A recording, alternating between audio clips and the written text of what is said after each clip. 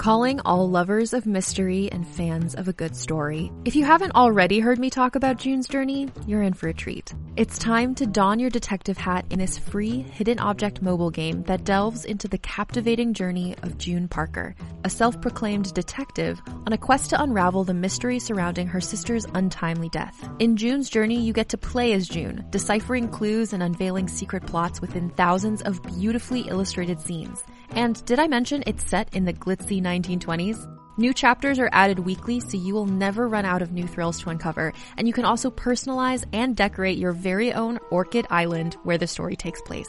How sharp are your detective skills? Find out when you download June's Journey on your Android or iOS device, or play online via Facebook Games.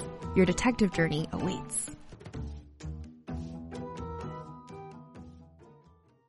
Hey there, it's Rachel Ballinger, and I am thrilled to invite you to Rachel Uncensored, my podcast where I get real with my friends and celebrity guests, where we talk about all sorts of topics. From personal stories to hot-button issues, we cover it all. New episodes drop every Wednesday, so make sure you tune in on Apple Podcasts, Spotify, or wherever you listen to podcasts. Trust me, you won't want to miss out on the fun and candid conversations we have here on Rachel Uncensored. Did you actually clap then? I did not. It came through as like the weakest sounding little. It's got a will. I've got a big line on my. It sounded like a bit of lettuce being dropped on a desk.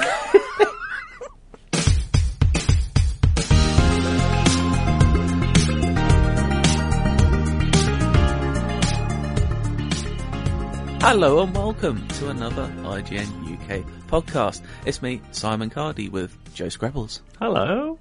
Hello. Matt Purslow. Hello. Hello. Hello. Isn't this lovely to be This is a very CBBC vibe you're bringing into the podcast really? this week. Like one of those, they should get me onto one of those bedtime stories where they get all the celebs on, like Tom Hardy or whoever. Yeah, I mean, you got a way to go, but yeah, we'll get you there. Yeah, it's like, who's this? Who the hell is this? We don't want to scare the children. He was that boy that was on BBC News. Yeah. For a whole, 6 seconds. That's it. I don't think either of you like Always Sunny, but there's a bit in Always Sunny where someone's very excited about being on the news because he talked for 20 minutes about a bus crash, and then it's just, it was crazy! And that was basically Cardi's appearance on BBC News, as far as I understand it. And they call me a gaming journalist, which I'm not. I'm not a journalist. But you're a know critic! What? It's parlance, isn't it? If they don't want to just write, here's some guy talking about FIFA. Anyway, I was once on a TV program about games, and I got referred to as a Nintendo expert, and I was annoyed. I wanted to be a journalist. I wanted to be known as a journalist in that instance, but not to be. Right, big nerd. But I am on IMDb because of it, so it's all good. I doubt I am. Let's talk about some films and games, because that's what we do on this podcast half of the time. Top Gun Maverick. Did you fly into the danger zone, Cardi? Is that where we're going? I did. I was very lucky to see Top Gun Maverick this week, the sequel to Top Gun. If you weren't aware. The sequel to Hot Shots Part 2. Yes. The sequel to Matthew Perslow's dad's favourite film of all time. Exactly. Is your dad getting very excited? Oh, God. He, all the way, they kept delaying it. I just kept getting Facebook messages from him all the time, just going, when are they bringing it out? When is it coming out? It's like, just wait, Dad, they'll tell you soon. He's got less than 2 weeks to wait. It is out on the 25th of May in the UK, I think a couple of days after in the US. And let me tell you, Mr. Perslow should be very excited for this film, Matt, because I thought it was absolutely fantastic. Can I ask, key to the Top Gun mystique is that when you go back and watch Top Gun, you realise that it doesn't have any plot. It's a series of sketches without jokes about planes, and it's great. It's very enjoyable. Oh, it's amazing. I love it. It's basically avant-garde cinema. There's nothing to it. It's a slice of life for a fucking this one is volleyball dick.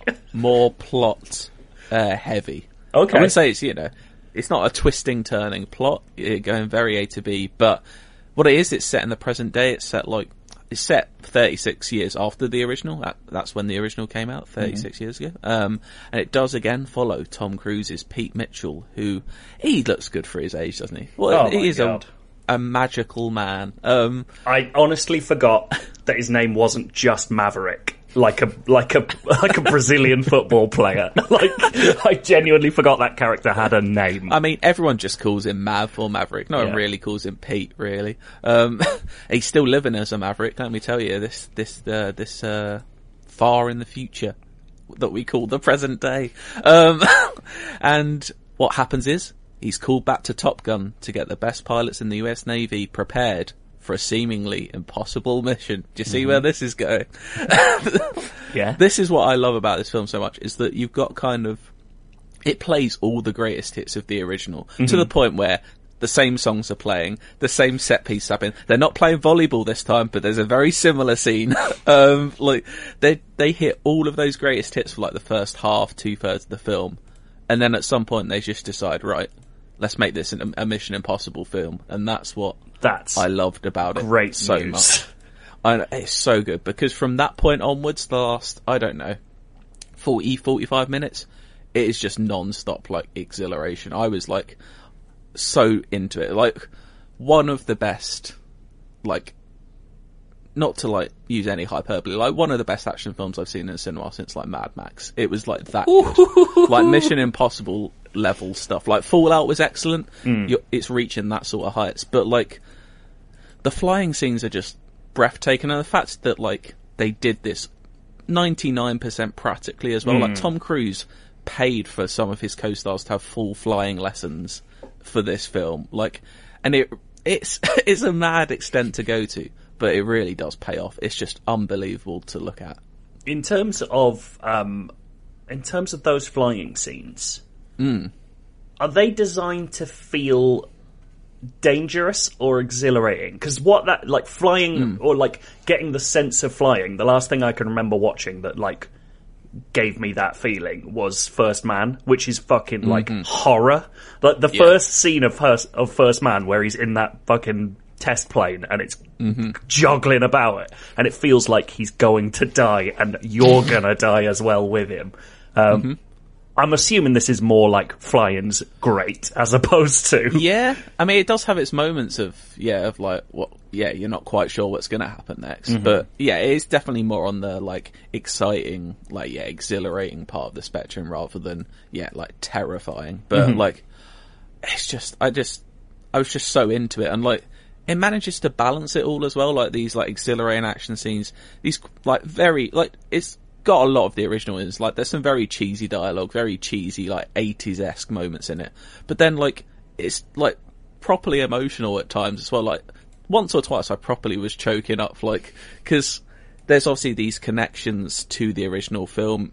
Miles Teller is playing Goose from the original film's son, so there's that. I fucking love that they got Miles Teller in, a man who does not look like Goose, and did everything they could to make him look identical to Goose. It works. Yeah, but, like, no one looks that much like their dad. I don't think that's possible. Like, it's so they weird. give him the exact moustache and pair of glasses. It's like, and wears the same, like, Hawaiian shirt. That's so good. That's so funny. It's, but yeah, it really, really does work. I really just want to see it again. Like, and I'm going to say the annoying thing that everyone says. If you get the chance, I saw this in IMAX. If you can see it in IMAX, biggest screen possible. If you have the chance to, really do, because it's incredible. And I wouldn't say seeing the original Top Gun is a necessity, because they do reference. They'll properly catch you up on what happened in the first. As we've already stated, there isn't a ton of plot to it anyway, but there is definitely one or two like key beats you'd want to know about. But yeah, you should watch the original Top Gun anyway, just because it's very, very fun.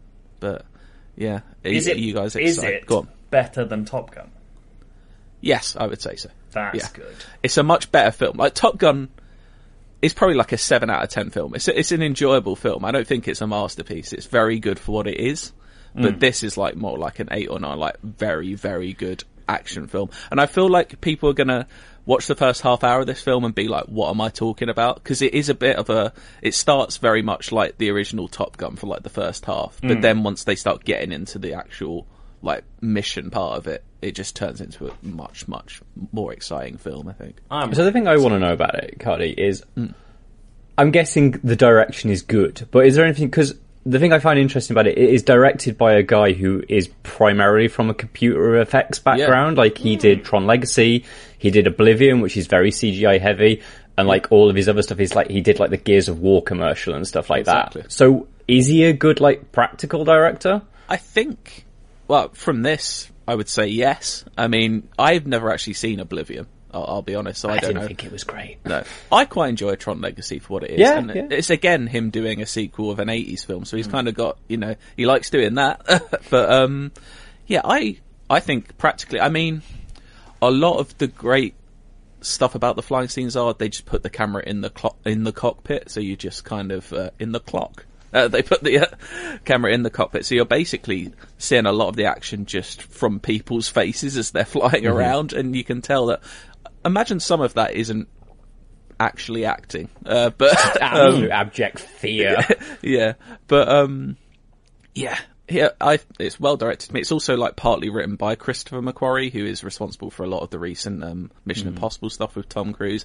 And I imagine Tom Cruise, you know, on any film he's on, he has a large like thumbprint on it. He's like basically shadow directing. I'm imagining this film. I can't remember who it was. Someone clever and cool on Twitter wrote me wrote something like, this plus the last two Mission Impossible films effectively make Tom Cruise like an auteur director without directing anything. Like, he just makes one genre of film, and it's the Tom Cruise film, and no one else in the world can or will make these films. Like, it's kind of fucking incredible.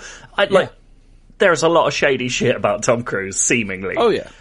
But fuck me, he makes good movies. Like, Jesus Christ, no one can do this. And I can't remember who was it? Someone, it might have been on The Big Picture. Someone was talking about, like, this idea that, like, maybe Tom Cruise, like, half wants to die in a stunt accident to become immortal. Like, is that part, like, does he want to be, like, the greatest action star ever by doing the craziest stunt that involves him dying? You can't imagine like an 80-year-old Tom Cruise, can you? Like, he's just not going to stop. Like, the thing is, I can, because he'd look exactly the same. Yeah, that's true. He does some good running in this as well. But yeah, I agree. Like, obviously he's got some personal stuff that no one, it's really a big, massive, weird mystery, isn't it? But I don't think there's been, like, I think he's probably the biggest movie star ever. Like, there is no one he could be in any film and I will watch him. Like, even early on, like some bad films like Cocktail, not a very good film at all, quite a bad film, but he is just so watchable in all of it. Like, I'd watch him do anything. Yeah, it's weird how he's kind of, he only makes these big action films now, but they're never less than good. Even like something like Jack Reacher is, it's fun. Like, it's good action, but I don't know. It's got Werner Herzog as a villain. That's just good shit. Wasn't there something, did we talk about it on here, where like, to make the next Mission Impossible, he like paid $250 million or something for a fucking... No, it's not that much money. But he paid like millions and millions of dollars to get a cruise ship so that he could get people into a COVID bubble that was big enough for a film set. And you're like, Jesus Christ, man. He just loves making movies. He does. Do you know what? One other film it really reminded me of, and here's an old reference to people, the 1955 film The Dam Busters. I don't know if anyone's ever seen. I've never actually watched it. It's so good, and the music's incredible. But it's very much that sort of thing of like, we've got, and obviously that's based on real life, so it's much more impressive. But based on that, you know, building up to this one big, almost like seemingly impossible mission with fighter planes and bombers to try and achieve a target. So remind me a lot of that. And Peter Jackson's meant to be remaking that. He's been trying to remake that, I think, for 10 years. Yeah, I can remember way before I was even a writer that being a whole thing. I hope he does. I hope this really kicks him into action. But yeah, Top Gun Maverick I thought was absolutely fantastic, and I do want to watch it again. So please be excited for the 25th. Also want to note, because I mentioned it a while ago now, finally, I think today, Everything Everywhere All at Once is out in the UK in cinemas. And again, I can't recommend that enough, because although Top Gun Maverick is a very, very good film, Everything Everywhere All at Once is on another level in terms of film. So Matt, you were lucky enough to see it because you were in America last week. I was in America last week, and I got a double whammy of multiverse films. I got the MCU's slightly lackluster version of it, which was Doctor Strange, not so much of a fan of. But Everything Everywhere All at Once is like astonishing. It's not my favourite of the Daniels' two films. Like, prefer Swiss Army Man. I'm still a Swiss Army Man, devout. You just love farts, though. I watched that on about them. I watched that for the first time a couple of weeks ago in preparation for this, and yeah, I mean, that's a fucking good film. I don't understand why people disliked it. I just love Daniel Radcliffe being weird. On the back of that, we then watched Guns Akimbo, which I hadn't seen, and had a wicked time with it, even though it's sort of absolute B-movie trash. And now he's playing Weird Al. But yes, anyway, Everything Everywhere All at Once is it's magnificent in its this really thrifty multiverse kind of movie, which I really love about it. But it's so much heart. That's the thing that comes, you go through this really kind of trippy movie and then realise that it's all about discussing emotion and heart and really getting to the centre of family issues and stuff like that. It's absolutely incredible. Yeah, I can't wait to watch it again at some point very soon. It's good we have films, because all the games are disappearing from this year. Starfield, Redfall delayed. One thing we do have coming, though, is it September or October, Gotham Knights? October 25th, is it? October. We have Gotham Knights, and we saw a good bit of extended gameplay this week. I feel like a lot of people we're talking about are quite down on it from what they saw. I'm by no means blown away by what I've seen, but I still think it looks very fun to me. I think I'm on... I think... I was trying to work out why I'm excited for this game, and I think it's partly just because I haven't played a good urban open world for ages. Loads of people are doing big countrysides, and there's something about big fucking buildings and moody architecture that I'm kind of into. And yeah, I think I'm quite excited for it. I quite like the idea of just flying about. I went back and read some of the interview questions we did with them when they first announced it, and they really push on the idea that this is a full open world, no gating, beyond enemy level gating, but even that they said isn't designed to stop you from going places. So I mean, only because I've played it recently, I promise, but how you can go anywhere in Elden Ring, kind of, but some places will kick your ass more than others. I think they're going for a bit of that vibe, and I'm kind of cool with it. I like the idea of having a big bike and a glider and shit. That sounds I just fun. Like Batman as well. He's not in it.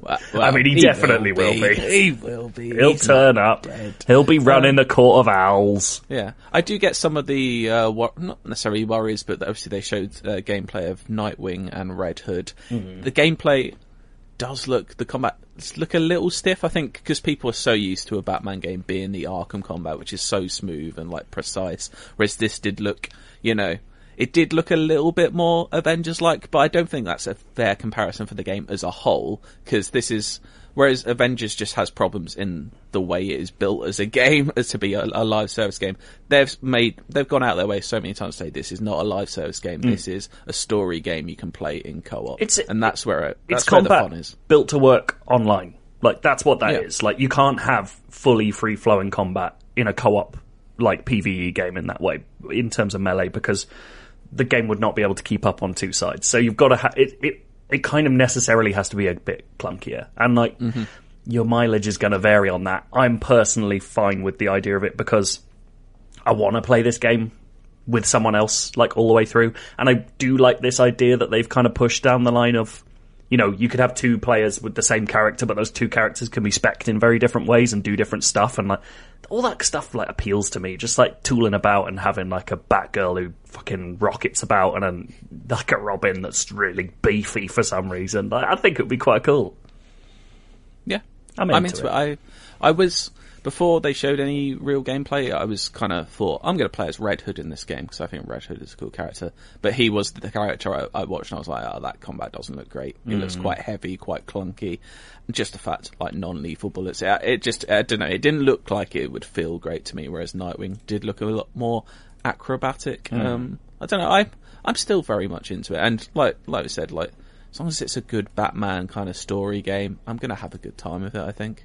It's picked the right kind of, like, having the Court of Owls as the core. It's something that, like, has not been explored outside of the comics. You know, it's right for pulling on that. I'm going to say this one didn't do a huge amount for me. It's the previous big gameplay one they did that has got all the stuff in that I'm interested in. Like, I love that idea that the whole, you know, when they were showing the Mr. Freeze battle and there was that idea of kind of like, there might be a slightly Nemesis-y side of this game, regardless of whether it's got a full Nemesis-style system or not, but the idea that, you know, coming back against Mr. Freeze's kind of, like, minions and him himself might change over time and stuff like that.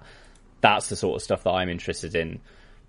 This looks a little bit too kind of, like, slightly MOBA-influenced on the combat for my personal preference, but as you say, Joe, like, I'm looking to play this through with someone, and being able to have that Bat family arrangement, which is something that no film or game has ever given me, is what I want out of this. Yeah, I'm looking forward to it still. I think, yeah, maybe it's just us being a little bubble and people being a bit snarky. But then again, if you follow a lot of games people on Twitter, you will just see a lot of snark. So, you know, that's what you're going to get from people. So I just subtweeting the entire industry there. Exactly, yeah. You know, 90% of it. You know, there's some good ones out there. But there we go. Why don't we talk about a game you can play now, I believe. Is that correct, Matt? There's some more Warhammer on the go. Tell us about the new Warhammer game. There is. New Warhammer game, Chaos Gate Daemonhunters, is I was about to say spiritual sequel, but technically I guess it is a sequel to Chaos Gate, a strategy game that came out when I was very young. But this is basically, it's an XCOM game, but with a Warhammer skin, which kind of puts it down, but it's not. It's genuinely very, very good, which is why I'm here to talk about it. So this is very much kind of like in the Firaxis XCOM vein. You have a small collection of troops in turn-based kind of tactics environments, and then there is a strategy layer where you have a home base that you get to make improvements to that ultimately changes the way that you can play. The difference between XCOM and this is that your troops are Grey Knight Space Marines, which are basically psychic warrior monks that are like 9 feet tall, encased in ceramite power armor, huge force nemesis weapons. Yeah, this is very much me. I was at Warhammer World on the day that they launched the original Grey Knight sort of miniatures, which would have been when I was like maybe 13. So I can remember buying Grey Knight models like the day they came out. So I've got like quite a love for this side of the Warhammer lore, and they are really fun because kind of like they've got essentially giant double-barreled machine guns mounted to their arms that fire sort of psychically imbued bullets that explode on impact. So they are, whereas kind of XCOM, you start off with very kind of weedy troops that gradually kind of build over time to use kind of all sorts of alien weapons that you get that really cool power curve. You start really fucking powerful in Chaos Gate because you've got these incredible sort of soldiers, but you only take in like 4, I think it upgrades to 5 later on, but you take in 4 of them against what is basically hordes of enemies, because your enemy in this game is the Chaos faction of Nurgle. So basically, god of plague and disease, creating a giant plague that's running across the galaxy, which you are here to stop in the way that, like in XCOM, you're there to stop an alien invasion. This is you preventing a plague spreading through a solar system. And at the start of the game, there are lots of just kind of little zombie sort of things that you're fighting, which are great because you can smash them up in a single turn. You're smashing them, but gradually that plague begins to bloom and spread, and you get the traitor legions, which are basically you, but evil. So suddenly that's how like the tactics change up. You're going up against other essentially walking tanks that you need to kind of work with. And that's all very, very XCOM, but what it's got is this kind of system. There are little layers of systems that are on top, which is there's the plague is spreading through every turn that you do. So gradually kind of like all the enemies that you've killed can come back to life because the plague kind of reinfects their corpses and they get reanimated. So the way that you take your turns becomes more and more kind of like increasingly pressured because you're like, oh, I need to ideally complete objectives very, very quickly in order to prevent this plague spreading throughout kind of like the zone that I'm in. And that's kind of cool because I'd normally play kind of like XCOM reasonably kind of like restrained in that kind of like you use your half turns to move your troops up and scout out and try and figure out what's going on. Using like half a turn in Chaos Gate Daemonhunters is you're wasting a lot of time by being cautious. You really need to kind of storm in there and defeat kind of like your enemies. And then on top of that, you've also got all of your warriors are kind of psychic, so they can have standard attacks, or they can start using kind of like, I can use psychic abilities to make my damage do twice as much as it normally would do. But each time you do that, to get very nerdy and very in the lore, your psychic powers come from the warp, which is where chaos originally comes from, who are the people that you're fighting. So each time you use it, it ticks up a warp meter.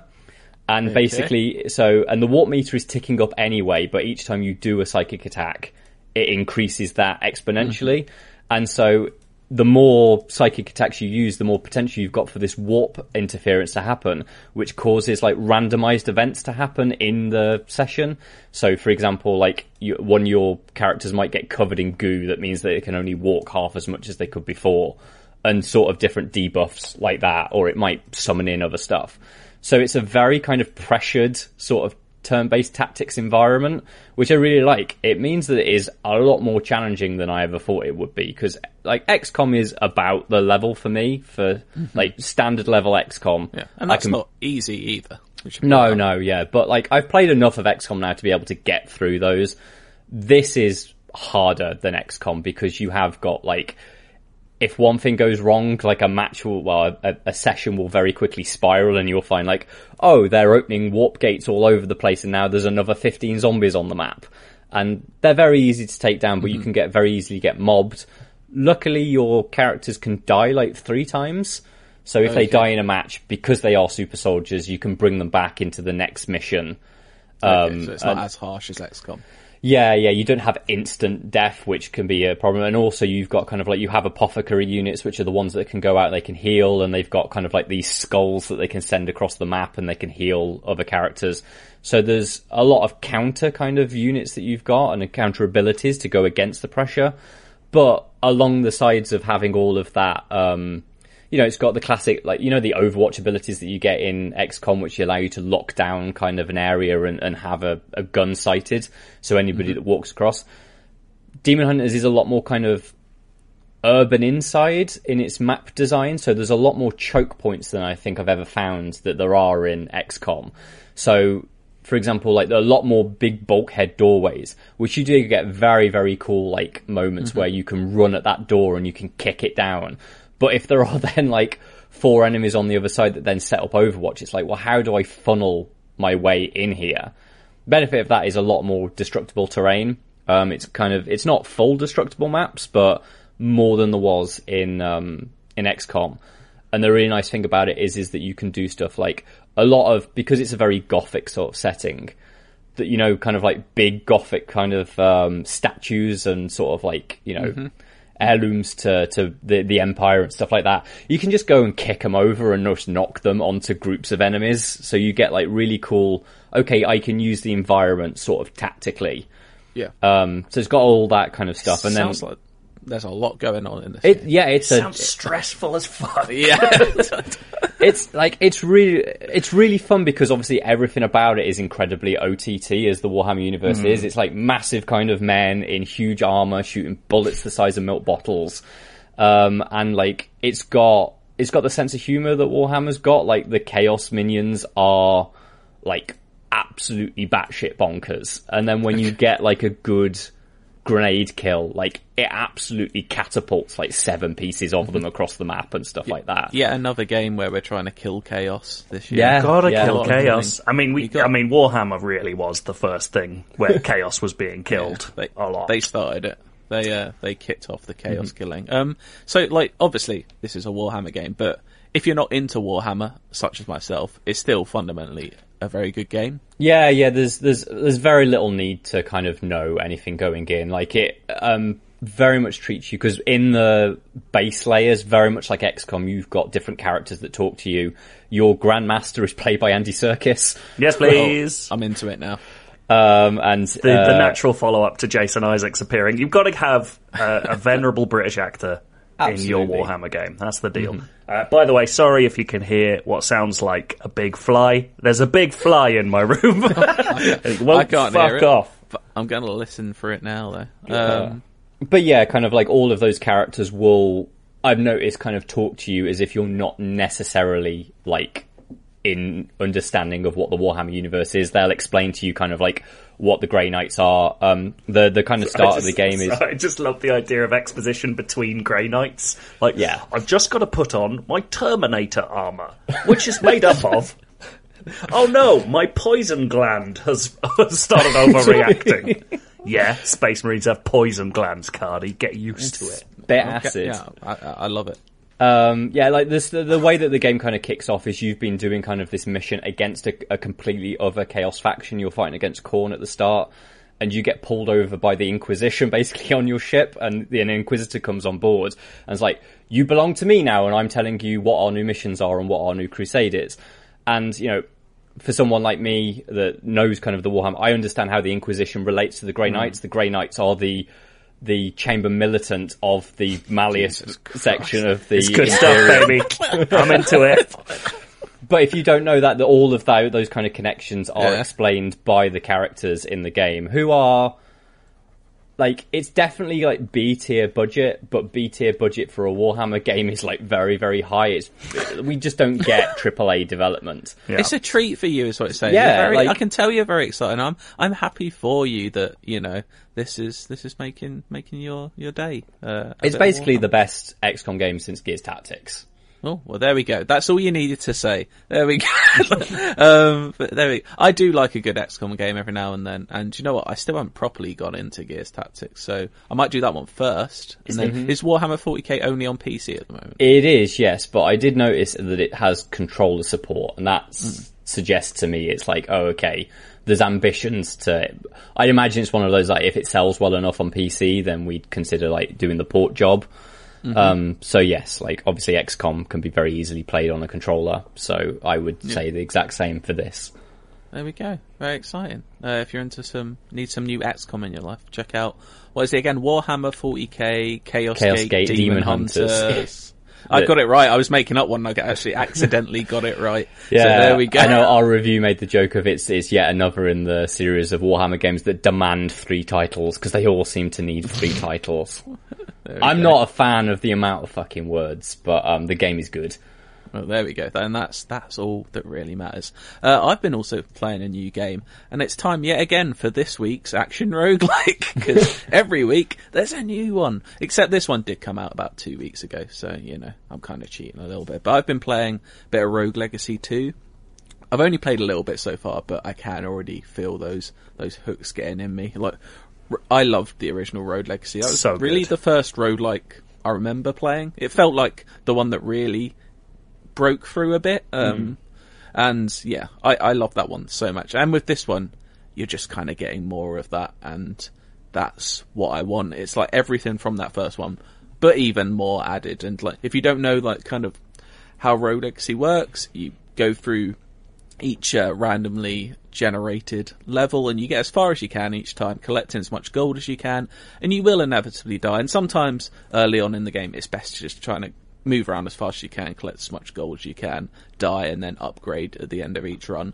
But the twist on it is that it kind of has the humour of a good sense of humour, which some games struggle to get right. But so every time you die, you get reborn as the next descendant in this family.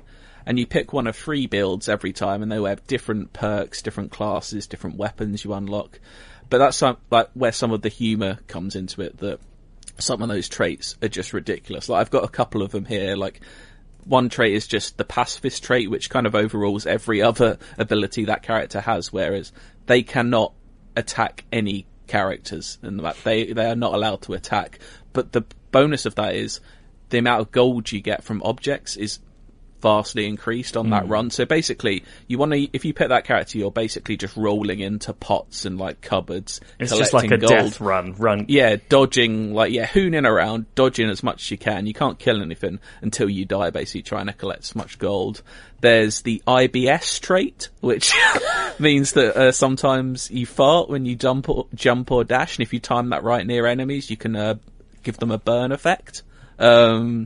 There's also a good one called the Diva Air, and the Divas, what happens is they get a 50% gold increase, but the entire screen will be black except for a number of spotlights that highlight you, all the enemies, and projectiles, and it will remain that way until that room is cleared. So it's kind of high risk reward. And then once you do clear a room, you're showered with like flowers and applause because you're a diva. it's like they just have the fun way of like blending fun little gameplay quirks with actual humour. Like there's just so much charm to these games, and crucially, it's just so much fun. Like if you loved the original Rogue Legacy, you're gonna love this one, I think, just because it's more of what made that original one great. Did you guys play a lot of the first one? I've never played a second of it. I played it when it first came out. It was great. I found it incredibly difficult. Really? I was really bad at it. I never... Maybe it's just my memory letting me down, but I never found it quite as hard as like a Dead Cells or like a Hades or anything. I found it a little bit more forgiving than that. But I think also part of this one is because you get upgrades and rewards so quickly. Like dying after 2 minutes never feels like... There is definitely that one more run element to it. Like, it never feels like a letdown if you die after 30 seconds in this one.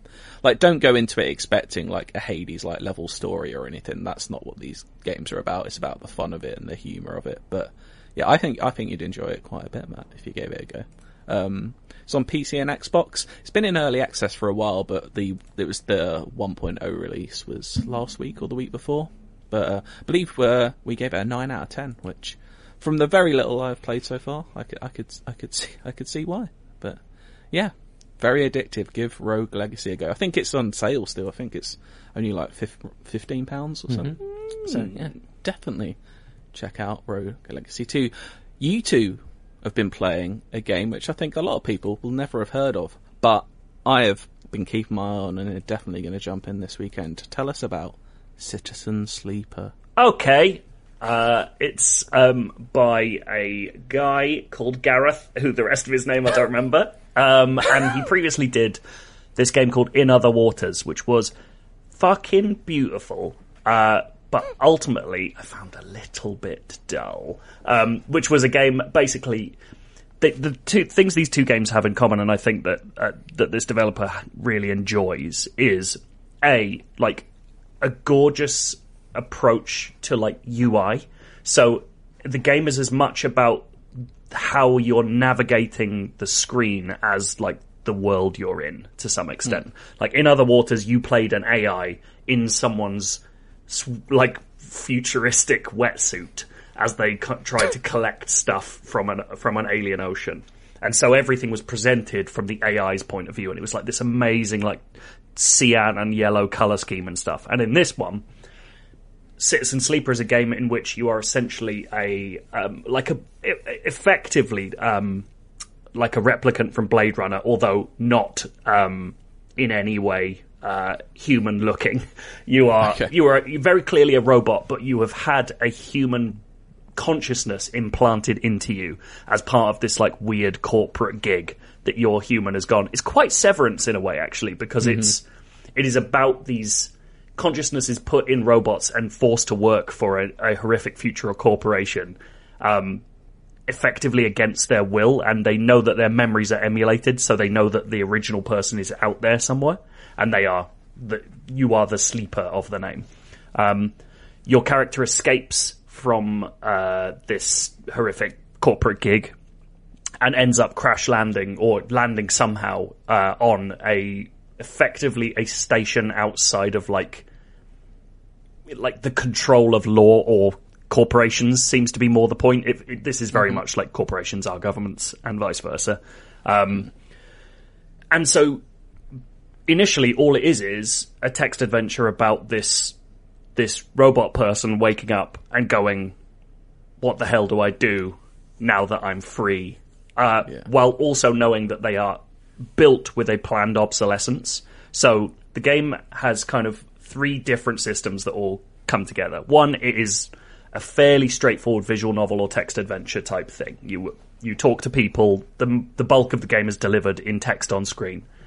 2, it's a survival game. Every day within the game, you are your condition is ticking down, and you have 2 different bars. One for your like body falling apart. One for your hunger, and when your hunger is down, your body falls apart quicker.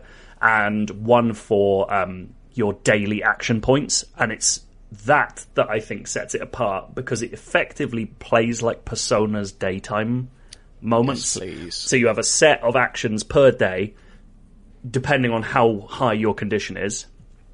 And those actions are also determined by a number of dice rolls that are made each day that mean you can do well or badly at your actions for that day. So you have to choose which dice to put into which decisions each day. If this all sounds complicated, it really isn't. Like, because the UI is so beautifully presented, like everything looks perfect. You're given the information you need at all times. It just like, it really like sings as an interactive experience in that way. I really want to get around to playing it, because I spoke to you, like, I've been reading about it, and the words that pop out to me were, you've already said one, which is Blade Runner, and then I also saw someone comparing it a bit to Disco Elysium. I want to jump in that. Yeah. I don't think it's anything fucking like Disco Elysium. I think in its politics it is. In the message it's trying to get across, it has Disco Elysium, but in the gameplay it definitely isn't. Yeah, because I originally saw it as like it's Disco Elysium for Cyberpunk, and that was the first thing that put me onto it, and now I've played it. It's not about, like, at least certainly how long is it, Joe? Because you finished it. I did it in about 4 or 5 hours. Okay, so I'd say I'm probably about like a quarter to a third of the way through it, and so far it doesn't feel like it's not about building your person, is it? No. In the same way that Disco is. So I did see it described a bit as like build like a character-based RPG in a way. No, it has the trappings of one. You choose a character class at the start, and they get like bonuses in certain areas and minuses in certain other areas. Okay. I think the thing to go in with here is treat this like an interestingly presented visual novel before anything else. It is not a game about branching narratives. It's not a game about stats and min-maxing or anything like that. By the end of the game, you will have almost full stats across everything if you do everything you want to. And you will also meet and do something with almost every character with almost nothing being locked off. It's really not designed to like be a sort of roguelike or replayable thing. Like, it has a story it wants to tell, and there are like 9 different endings, but you can also, without giving too much away, you can get like 3 of those endings in one playthrough by doing certain things, which is what I did. And this is kind of what I want to get across. Like, this is first and foremost like a really interesting and very often like beautiful story, because all that first bit where I'm describing like consciousness implanted, horrific corporations, all this stuff, all of this is a dystopian backdrop. But the thing I really loved about this game is that it's a story about people doing the best they can in a dystopia. Like, almost everyone you meet effectively is a good person and wants to help, and the game is about doing well by helping people. And I know that some people will immediately be like, woke bullshit, but it's actually just like, it's a really positive science fiction story about living in a bad place. And it was super refreshing to play one of these games, come in and be like, oh, I'm going to be miserable with this story for so long, and actually it does everything it can to like place like hope in misery and like light amongst dark. And there are genuinely like gorgeous bits of writing in here. There's a section where you meet a cat, and it just describes the life of this cat on a space station in the most lovely way. For no reason, like, the cat is not narratively significant. And I was just sitting there being like, I feel like crying about this cat's lovely life. Like, it was so nice. And so much of it is about just like working to help people and people helping you in return. And it doesn't beat you over the head with its politics. It's not like, it is not a political game in like the traditional sense, but it has a viewpoint and it has a worldview that it's trying to get across to you. And every ending feels to me, or at least the endings I got, feel to me like versions of that same message presented in different ways. And what I effectively was choosing in the end is like, where do I feel like I would do the most help by ending this game in this place, rather than where do I want the story to go, or where do like you kind of grow attached to these characters. I think it's really special and really interesting. Mm-hmm. I think one of the things in terms of the writing that I think like sort of almost beautifully kicks it off is at the start you're asked, what are you doing? And like one of the options is, I just want to build a life, and that's what I chose.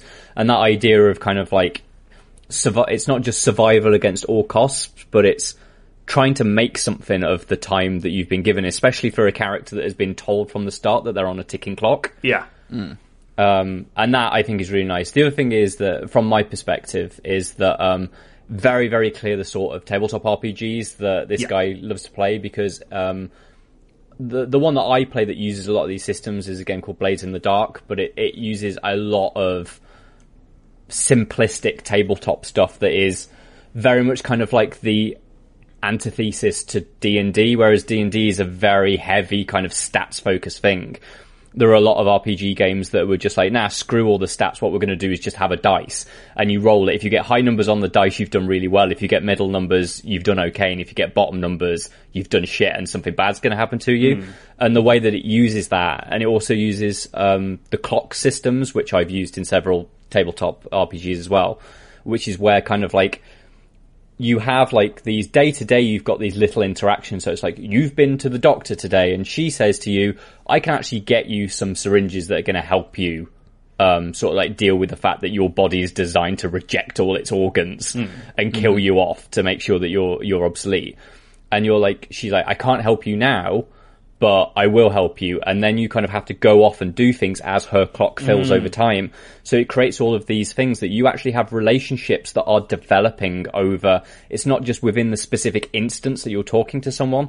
There are physical kind of things on screen that are saying, over time, if you come back to this guy that's selling you mushrooms and you come back to him 4 times over 4 different days, he's going to eventually kind of open up to you, and there's going to be new kind of things you can find.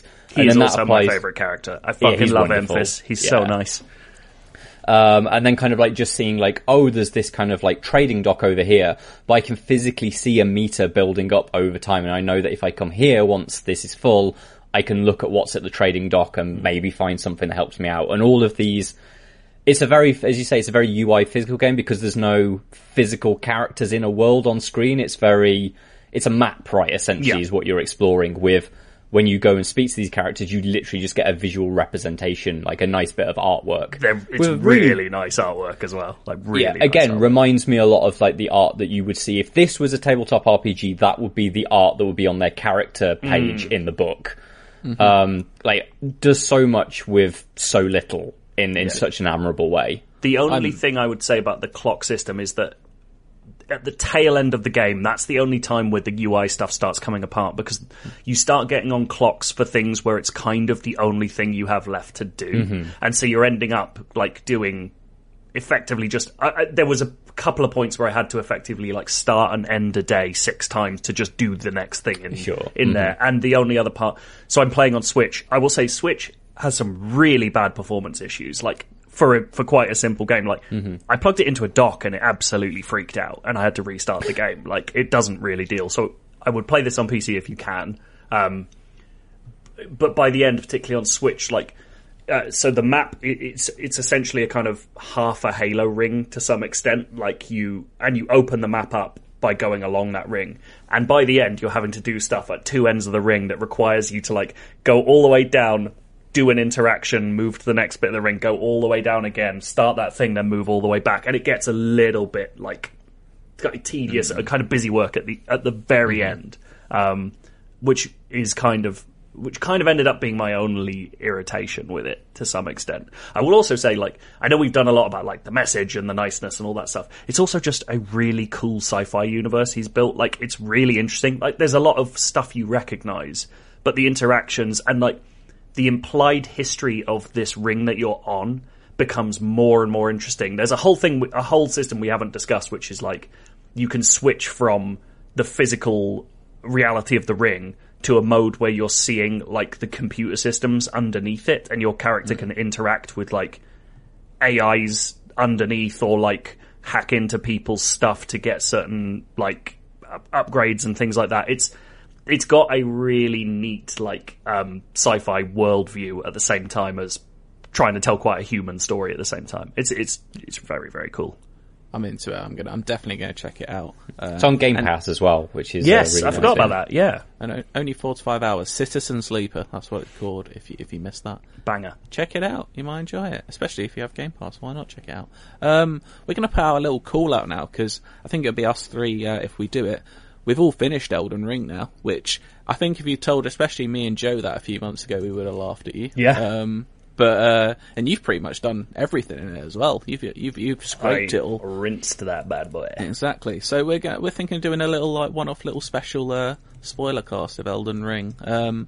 But mainly we want to know, A, is there an appetite for that? So let us know. And B, do you have any questions you'd like to ask us? We'll go through quite a few questions on it and probably centre the episode around that. So IGN_UK feedback at IGN.com if you want to know, I don't know, how we played the game, or if you have any questions about, anything about the game, really. I mean, any lore questions? Pretty much a lore expert these days. We know everything now. I know all sorts of shit about Radagon and the Outer Gods. It's pretty good stuff. Let me tell you about the Ring.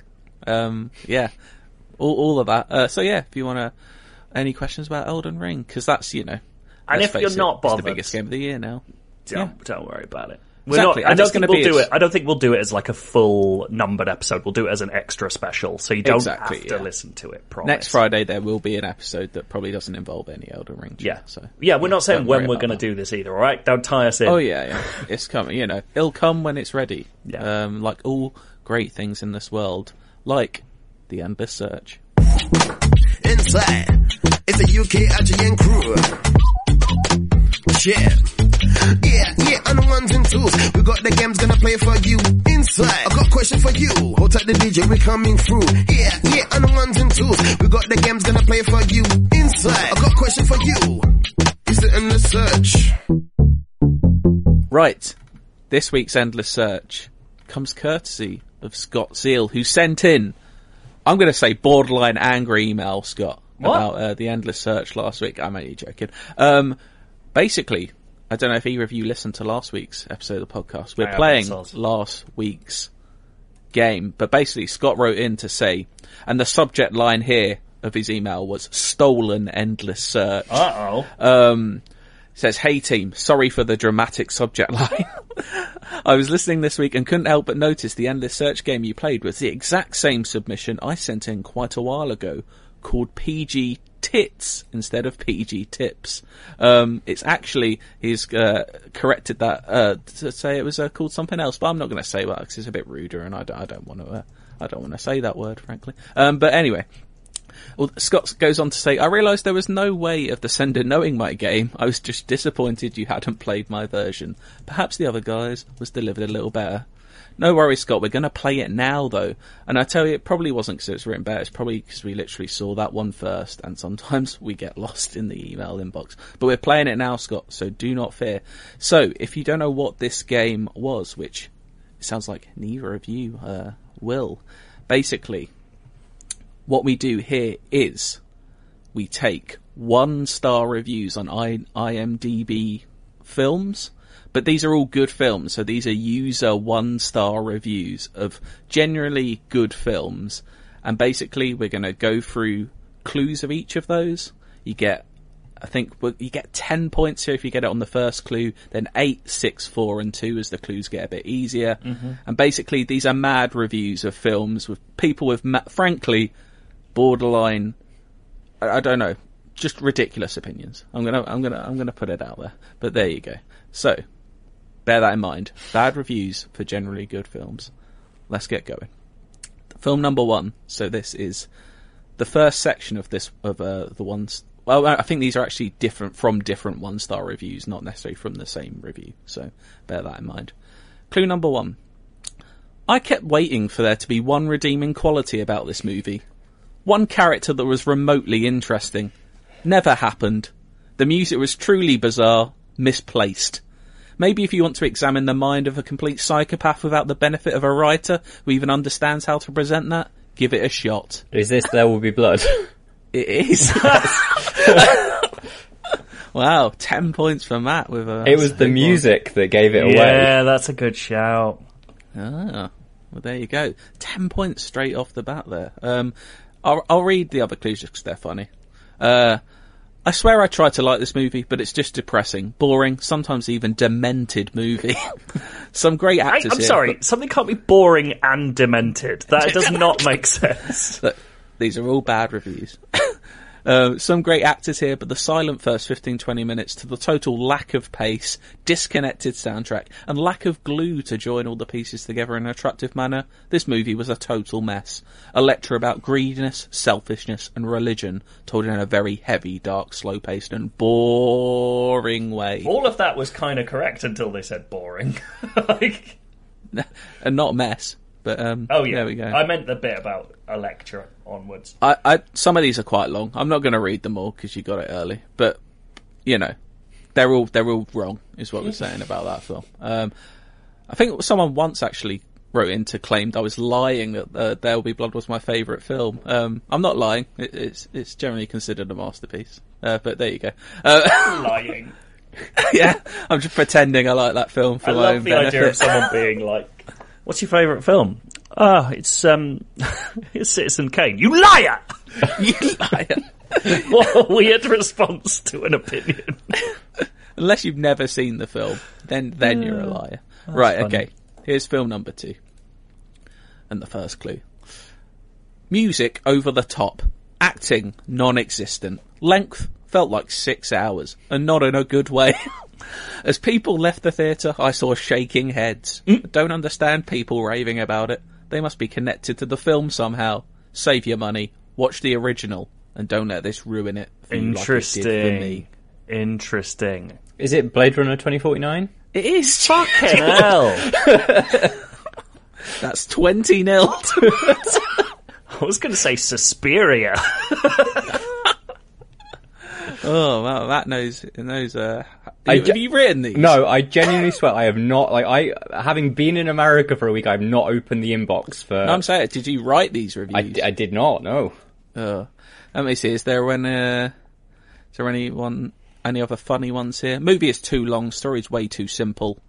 A bit of everything while not successful in any part of it. Using CGI in sex part. How is that relevant to the story? Sony logo is everywhere. There's one bit, right? Ana de Armas in the whole movie, normal size. One bit, she's massive. What's going on? I've got to read this review because this is funny. This is the way it starts. I personally have over 500 DVDs in my collection, of which over 50 are from the sci-fi genre. What? I don't know what the Kool-Aid reviewers have been drinking, but this was one of the most tedious, pretentious, boring, meaningless, poorly acted, loudest, dumbest movies I've ever experienced. You're sincerely a broken fucking replicant. Right, let's go on to the next one. Cells Film interlinked. Film number 3. God, this is a long one. This movie is one of the worst I've ever seen. It was really hard to sit through and pay attention to the whole time. Any guesses yet, Matt? You probably got it. No.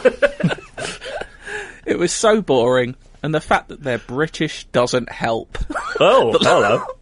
The lighting for the movie is also really bad. It was also unnecessarily gross and bloody in one part. Guess? Can I guess? I did. I'm going to say The Witch. It's not. Oh. I'm not locking you out there. You can guess as many times as you want. I did laugh in a couple of parts, but I think it was pure luck on the writer's part. What does that mean? Having the characters so absent-minded was not funny, and I usually like stupid characters. I'm a huge fan of Jim Carrey, but this movie didn't pull through for me. I recommend this video not be viewed. Is it Hot Fuzz? It is. Fucking hell. Bloody one part. Gory. 30-0. I swear to fucking God, I've not read any of these. I believe you. Yeah, that's good. It's good going. You just see through the matrix of fucking boring dickheads on the internet. It's because I've been playing Citizen Sleeper and I've been hacking into the matrix. That's it. Trying to see if there's any other funny comments here. The cast reads like a who's who of British acting talent. Sadly, you see very little of most of them. Bill Nye must have had no more than 6 lines, and Martin Freeman and Steve Coogan even less. A truly bad cinematic experience. That's it. There you go, 30-0. So, Matt, you have one, but we've still got 2 more films here. The first clue here might give it away, but who knows? Okay. This is just the first one. This is all it says. It sucked. This is all in caps, by the way. It sucked when he killed that bird on top the roof. Was very disturbing to see.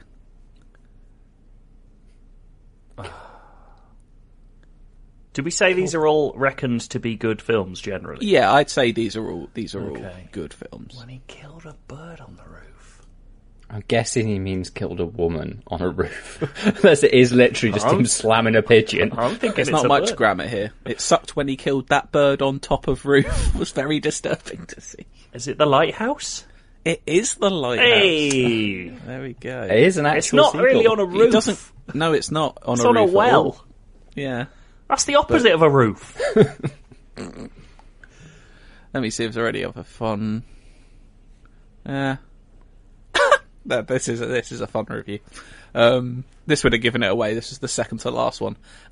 As an avid Lighthouse lover, I had to see this one. Jesus. But I'm sorry I did.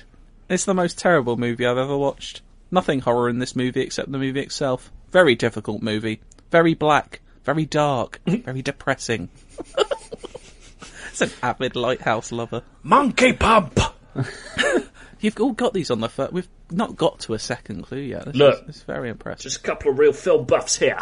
Just doing some film buffery. Exactly. I do like this game. It's fun, though, just to read other people's madness. Yeah. Right, here's the last one. I mean, a lot of people would agree with The Lighthouse not being good.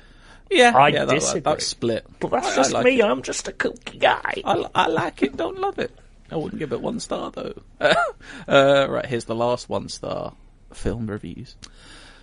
I was well prepared to like this movie on the basis of the art alone, and the art did not disappoint. However, still giving it 1 star. Right. However, I found much of the humour to be based on cruelty, and I was truly horrified by the overall message of the film. Oh. And here's what they think the message of the film is. Lower your expectations for yourself and everything will work out fine. This is just so wrong. Inspire your children to be good and strong and true, and which predates this shallow and uninspiring vehicle. It's, some not badly written, but, some madness still nonetheless. Lower your... What was the message? Lower your expectations? The message of the film, they think, is, lower your expectations for yourself and everything will work out fine. Toy Story 2. I think it's just Toy Story. I'm going to give it to you. Okay. Because, I'm not going to lie, Scott didn't actually put the name of the film for this one. Didn't give me the answer, but from the last clue, I worked out that it's probably just Toy Story. Interesting. But there you go. 30-20. Not too unhappy with that. No, that's high scoring from both of you there. But, yeah. 5 10 out of 10 answers. Feels like this quiz needs some tweaking. Yeah. It was much more competitive last week. Maybe, yeah. That's why we didn't read out Scott, because it was too easy. Don't throw this back at Scott. Scott was nice. I'm only joking. But I do like that game. I think we will play it again sometime. Maybe, a fun one to do with games as well, because people always have mad opinions about everything, because that's the world we live in. That's isn't opinions, it a fun baby. One? Exactly. And no one's wrong, except all the people that wrote those reviews. Except everyone who disagrees with you on There Will Be Blood. Exactly. Categorically incorrect. Let's get on to your feedback, which you can always send to IGN_UK feedback at IGN.com. Matt. Yes, got one from Oliver Ford, who says, "Hello, Cardi and Co." Which is apparently what we are these days. Should we rename the podcast? Nope. God. I've been listening to the podcast for maybe a year now, and before I ask my question, I have to confess, I don't know what the endless search is. What does it mean? What are you searching for? I don't even know why we respect the sea, but at least I can understand. What are you hiding? So I think we should address this before we get to the actual question.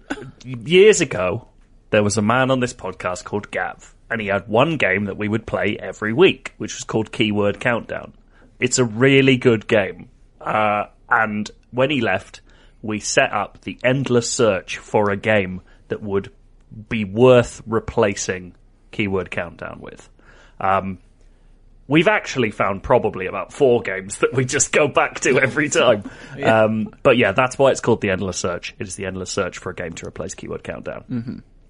Yeah, there you go. There's been some discussion about whether we cut the games between people on the podcast. I feel like we're not necessarily going to do it every week now. I feel like, when we have a bumper week stuff to talk about, maybe we won't do it. I just like playing games. Exactly. And it's got an amazing theme tune. Exactly. By Code Marla. Was it Code Marla? Yeah. Exactly. In regards to why do we respect the sea, it's because you don't want to drown. Yeah. Go back and listen to the drowning special. Yeah. Real thing that we did for jobs. A reminder, if I feel like we maybe have reached the bottom of this barrel, but any more grave digging stories, have we read them all out? We will welcome them. No, because we said we might save them for a grave digging special. I think we've probably don't have enough for a grave digging special, but maybe we have enough for a grave digging feedback section special where we just do like 6 of them. I feel like we've got like 5 or 6 in the back pocket. So yeah.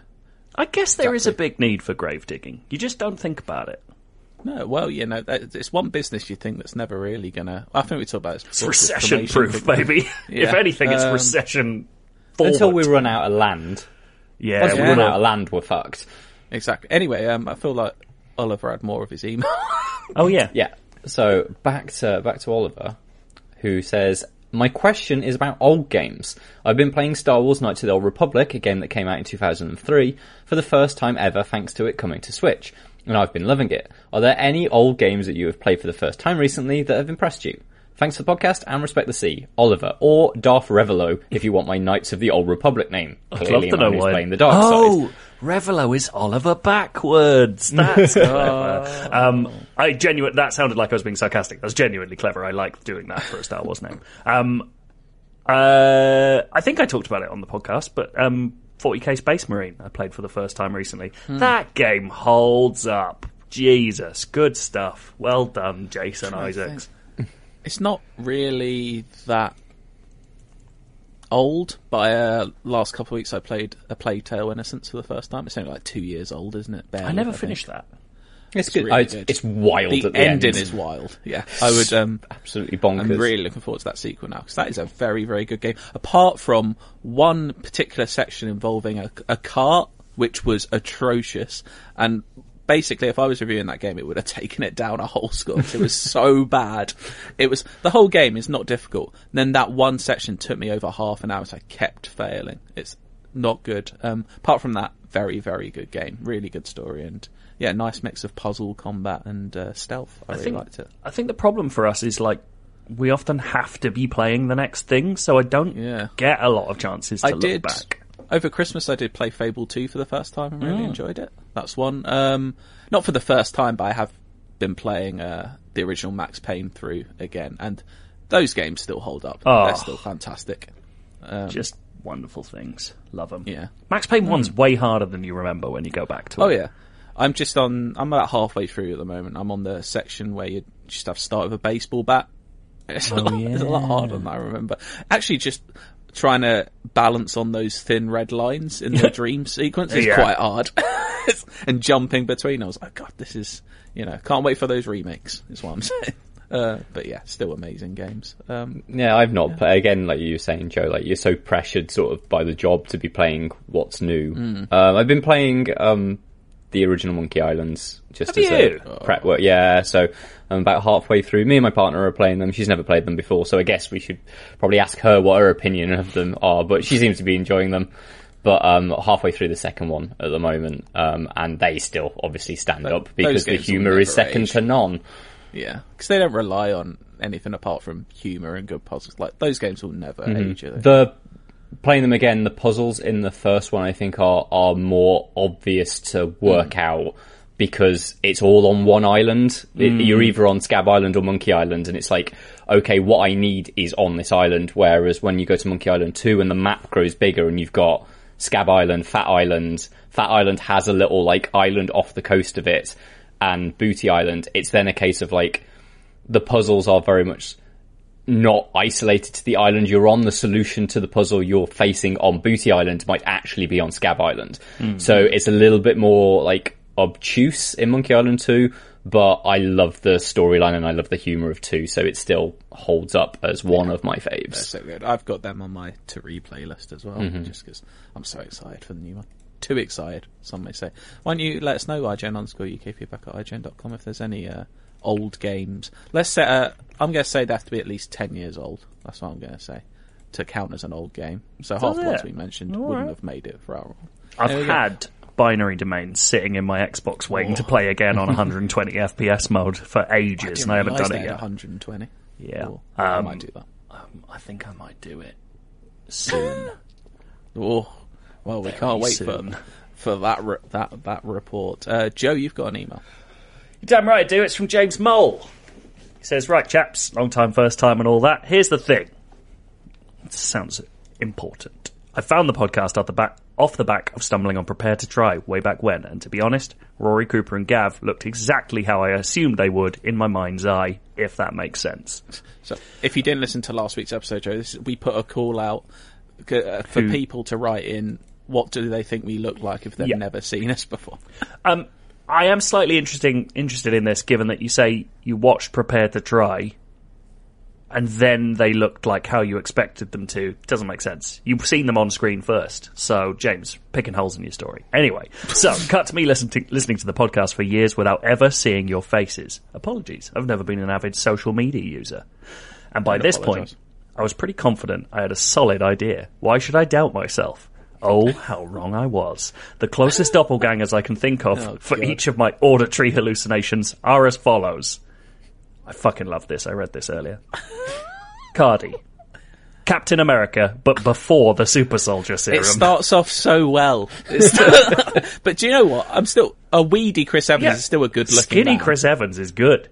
But yeah, I'm not like that. I'm much more, I don't know what you'd... an even plumper Jesse Plemons?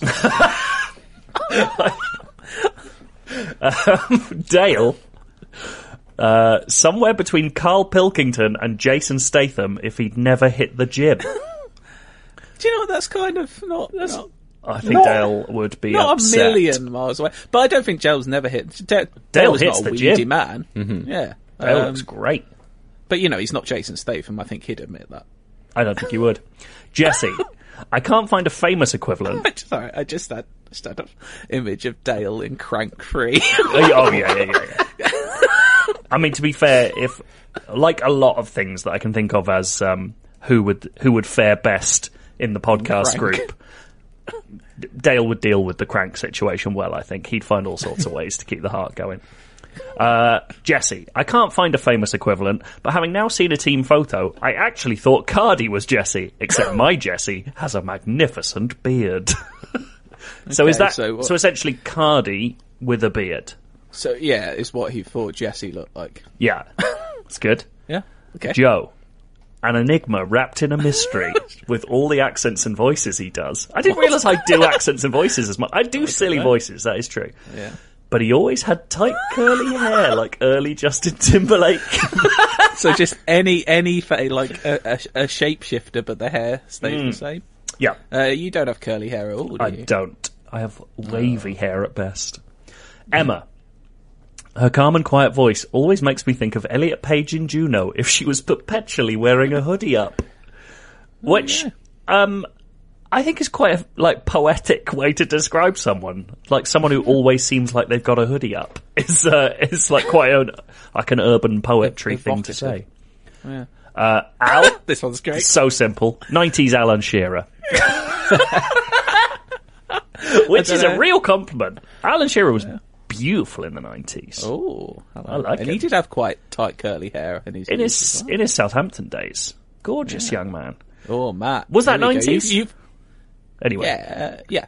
Matt, you've got off well. This here. is good. Matt, very tall, very slim. Neil Patrick Harris with a sprinkle of Jared Leto. Oh, hello.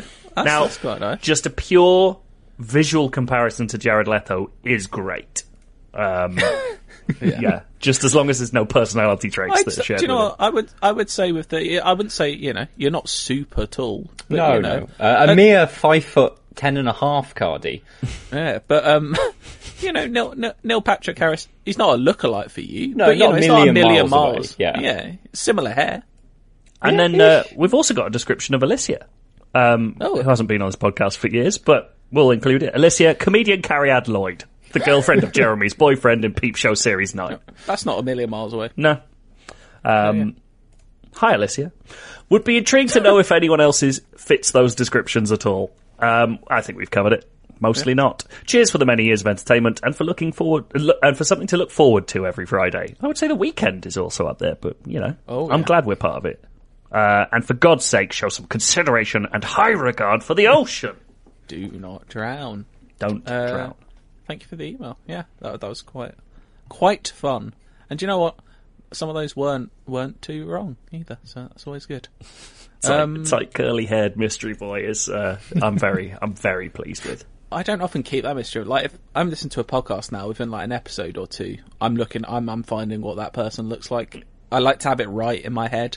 I like it when there's pictures on the podcast art, but I don't know which ones are which. Like I got all of Last Podcast on the Left from their art confused with each other for about a year until I saw them in person. I was like, oh shit, I've got that. They've all switched wrong. voices. Yeah, that's some Freaky Magic. Friday shit. I've got a last email here from Jack Churchill who says, hello IGN crew, hope you're having a delightful day. I am. Yeah, very good, thank you.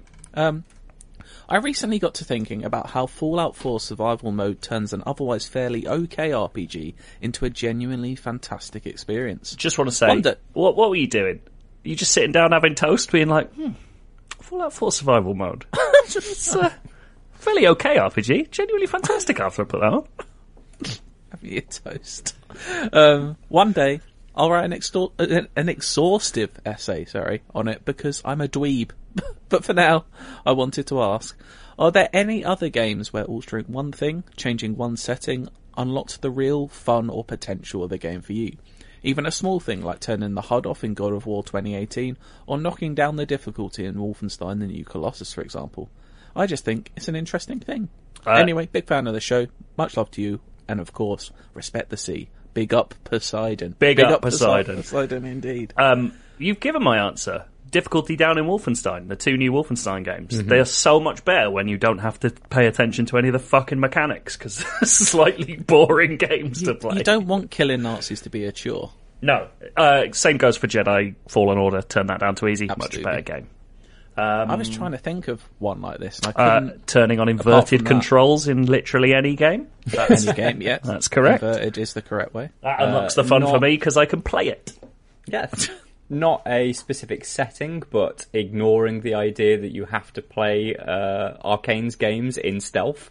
Like literally just like the beauty of immersive sims, and this applies to like also Deus Ex and stuff like that, is stealth is a tool in an inventory of many other tools, and you should never be afraid to fucking chuck a grenade onto a rat and have that rat run into a group of people. Like, there are so many cool things that I think, particularly Dishonored, because people feel like the game punishes them for being, and to a degree I suppose it does, like you will lead to the harsher endings, but you will have a lot more fun if you're willing to stab several men in very, very like floral fashion, basically. I'm not sure it's the only way to play them, but in terms of like unlocking a different way to play, I definitely thought when I played Medieval Total War back in the day, going in without the mindset of like doing everything right and doing it more for fun. Like, I had one game where I purposely tried to breed the worst possible king. Like, I was just making people like have babies with worse and worse inherited traits.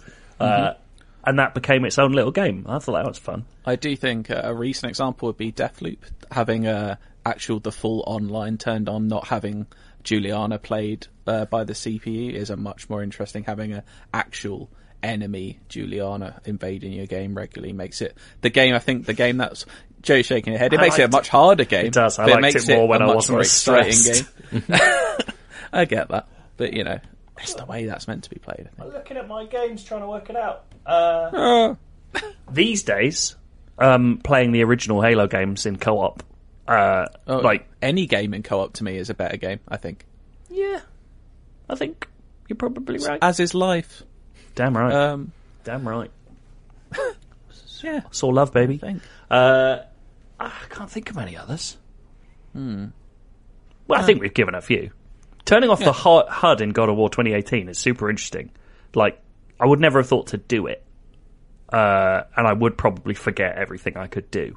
But it's very minimal HUD, because I'm literally playing it at the moment. Yeah. It's actually a very minimalised HUD to begin with, so I'm kind of fascinated to know what kind of feeling it actually generates. Emotion. Yeah. I mean, this is not changing anything about it, but actually, well, I guess it kind of counts, like, just playing Elden Ring and not feeling like you're cheating by doing magic. Like, that unlocked it for me. I was thinking, like, that was the same, you know, I had a little rant about this when we spoke about Elden Ring to begin with. Like, just summon to your heart's content. It's, like, way fun when you have other people with you. Oh, yeah. Doing stuff like big bosses where you've got 4 other players with you. I don't know I've only ever done it with 2 other players in Elden Ring, but I can't remember. But I know that Dark Souls 3 supported, like, loads of people, and you could go in with, like, essentially the whole Fellowship of the Ring with you, just absolutely fucking wailing on a boss. But when I did, like, you know, everybody knows that Milena is a really fucking difficult boss, and I fought her with 2 people, and one of them had got Rykard's blasphemous sword, which can knock her on the floor. And it was hilarious to have him doing that, and then me and another guy with a massive warhammer just wailing on her, like, floundering body. I did it with the aid of one delightful companion called Andor the Mad, who just literally just fired super powerful spells out of his head. It was incredible. But yeah, I love him and always will. But yeah, maybe that's another one. Sending feedback of something that unlocked a game for you to IGN_UK feedback at IGN.com. I think that's super interesting. I would love to hear more of those. Oh yeah. Oh yeah. What a delightful podcast that was. I had a lovely time. Seems like it. Oh yeah. We've got to play some Top Gun music, haven't we? Yeah. Top Gun theme. Just do this with me. What a tune. I might go with the guitar version. But yeah, there we go. Here's some Top Gun music. Goodbye. Mate.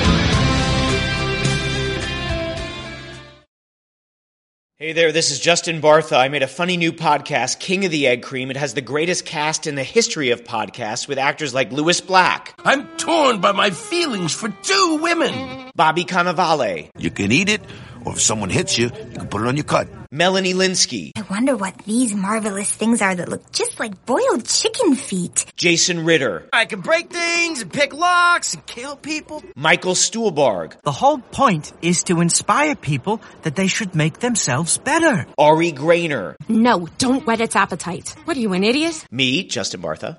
That's not just any egg cream, that's a Lemke's special. And all narrated by the hilarious Richard Kind. This is the story of Harry Dalowitz and how he rose from nothing to become New York's King of the Egg Cream. So if you like funny true stories, come listen to King of the Egg Cream, available wherever you get your podcasts.